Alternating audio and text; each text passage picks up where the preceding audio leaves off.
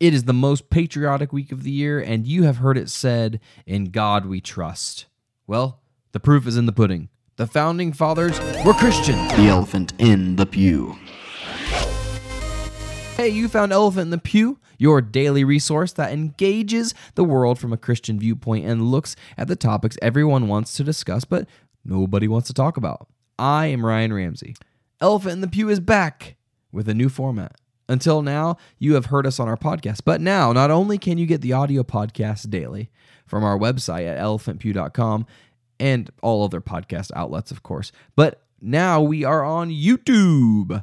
That's right. So punch that subscribe button and get the madness that is Steven and I every single day. That's right, every single weekday. Have you noticed today the amount of state hate? That's right, it's very popular to be the one on Facebook bashing the president or anything that the government does. Now, I'm not exactly the most patriotic person, but as a believer in Jesus Christ, I find comfort in the fact that our political system was founded by people who believed in God and worshiped God. As the rise of state hate continues, many people have made the argument that the government and the Christian religion shouldn't be in the same bed. And I agree with this. Look at the involvement of the Church of England in the government when the early Americans left to live in a land where the Church of England didn't reign over them.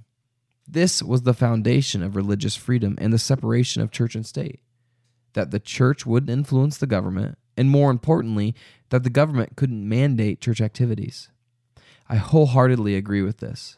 Then the left takes it a step further and wants to require a removal of everything, including God, to be removed. Taking the Ten Commandments out of court buildings, taking "In God We Trust" off our money, and then beginning the attack on the Founding Fathers' faith. I first heard this argument in college, that the Founding Fathers were not Christian at all, but instead known as deists. See, Wikipedia says this about deism. Deism is a political position which says that a God does not interfere directly with the world. It also rejects revelation as a source of religious knowledge, with the conclusion that reason and observation of the natural world are sufficient to determine the existence of a single creator of the universe. It goes on to say a little bit about them that they usually have been raised as Christians and believe in one God, but had become disenchanted with organized religion and orthodox teachings such as Trinity, biblical inerrancy, and the supernatural interpretation of events such as miracles. Including in those influenced by its ideas were leaders of the American and French revolutions. Even Wikipedia thinks that the Founding Fathers were deists. This lie has spread too far. It's time to hear some other opinions. In essence, a deist says that there is a God who created the world, but just looks at it as a fishbowl. This group would love you to believe that this view was that of all of the Founding Fathers. But it is a fallacy. Here's an article written for PragerU about the manipulation of facts about the Founding Fathers. Those who suggest that Adams was against religion like to quote from a letter he wrote to Thomas Jefferson, in which he said, "This would be the best of all possible worlds if there was no religion in it." Unfortunately, those who cite this line never quote the lines that immediately follow. But in this exclamation, I should have been as fanatical as the skeptics of religion.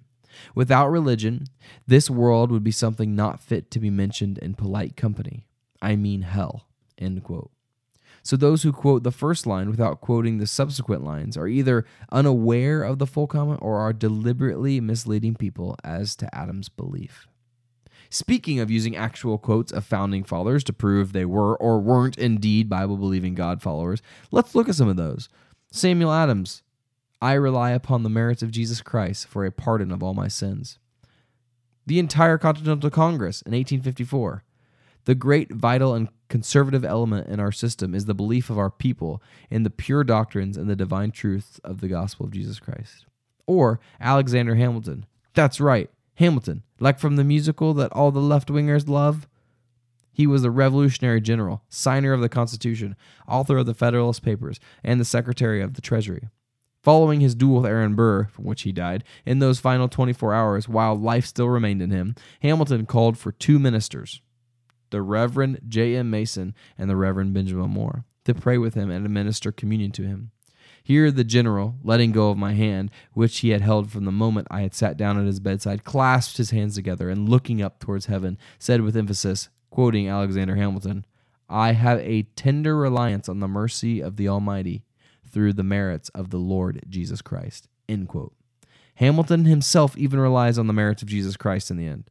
I think you can argue that maybe the founding fathers were not evangelicals, but they were Christian, no matter how you spin it.